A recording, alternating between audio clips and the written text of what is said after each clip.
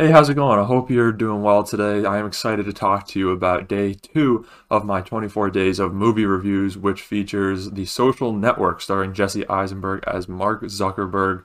They're dramatizing basically the creation of Facebook and everything behind it, how he stole the idea from a couple of twins and their friend, how he cut his friend out of the business.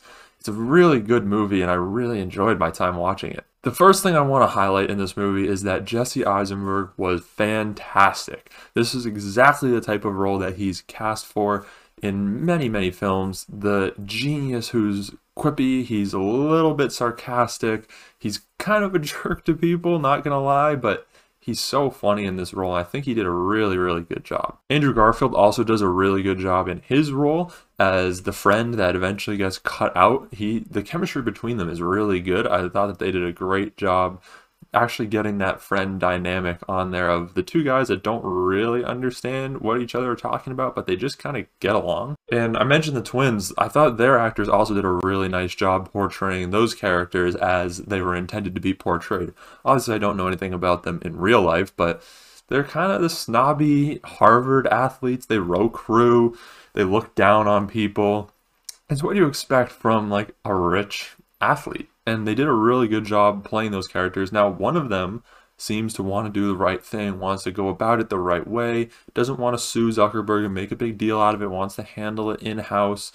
But eventually, he's also driven to sue Zuckerberg, and that's where the situation evolves from. Now, before I get into my favorite part of the movie, I want to touch on a couple things that I didn't quite like. One being that they kind of tried to give Zuckerberg a little bit of a redemption. They kind of try to make you feel bad for him at the end of the movie when he's talking to Rashida Jones. And I just don't think it was deserved. I'm not sure it was necessary. They don't necessarily need to make him seem like a great guy or this guy who was kind of victimized by his own genius at the end of it. I think that he didn't really do much to deserve that redemption. He made intentional choices throughout the course of the movie that cut his friends out of it. He kind of screwed over some people that had a really good idea in the first place. And he probably deserved to get sued, quite honestly. So I don't see why there needed to be a little bit of like oh, you should feel bad for this guy. He's kind of sad. He misses his ex-girlfriend. He's not really a bad guy. He's just trying to, make a name for himself. I didn't feel like that was necessary, but that's the route they went down. Another smaller thing that was kind of odd to me was just the character arc of Christy, who is Andrew Garfield's girlfriend in the movie. She's played by Brenda Song, who is most well known for playing London Tipton on The Sweet Life of Zack and Cody. She kind of turns into like a crazy person at the end. She almost sets an apartment on fire.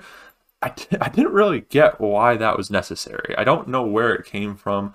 I don't really see how it helped the plot at all, besides giving Andrew Garfield's character just more problems to deal with. I just was kind of a weird one for me. Maybe plot convenience to kind of like have an excuse to get her out of the way. I don't know. But it was a weird thing to include in there to make her that crazy. Now, my favorite part of the movie was actually part that it took me a little bit to understand, and that's the way that they told the story. It doesn't really explain anything to you. You have to figure it out on your own. It's a really interesting way of telling the story. They bounce between these two different lawsuits and the past, showing what happened through the different characters' eyes. And at times it's a lot to handle. It is a lot to handle at times. But I think this is a movie about a person who feels that they're more intelligent than other people and that they have a right to act a certain way and to be treated a certain way because of that, and that they should get what they want. They should be able to just walk through life. And he even says at the beginning to his ex-girlfriend, well, you don't have to study because you go to BU.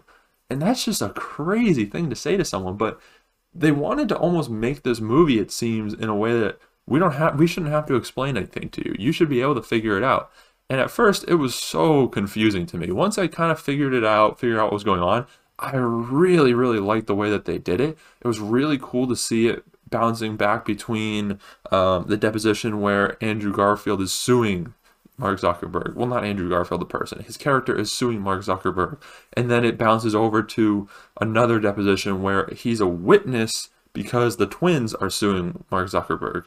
And you get to see a lot of different aspects of the story because of that. And I thought that was a really cool way to do it, so that it wasn't just a linear arc. It was kind of going in different directions, and you had to stay focused and pay attention to everything that was going on. Overall, I gave this movie an 8.3 out of 10. Really enjoyed it. It was really fascinating to watch. I found myself looking up lots of stuff throughout the movie to kind of see what the real story is. How much did they dramatize it?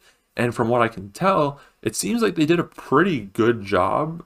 They might have obviously exaggerated some stuff, but the general gist of the story seemed like it was pretty much followed. I thought it was really cool to see, and it was really something that I learned, and I really enjoyed it. I gave it an 8.3 out of 10. Tomorrow I will be reviewing an absolute classic, Forrest Gump. I'm really looking forward to watching that, so I hope you're looking forward to coming back and checking out that review as well. You can also check out these reviews on Spotify and Apple Podcasts if you'd prefer to listen to them on the go. I really appreciate you taking the time to chat with me today about The Social Network, though, and I hope to see you tomorrow for Forrest Gump.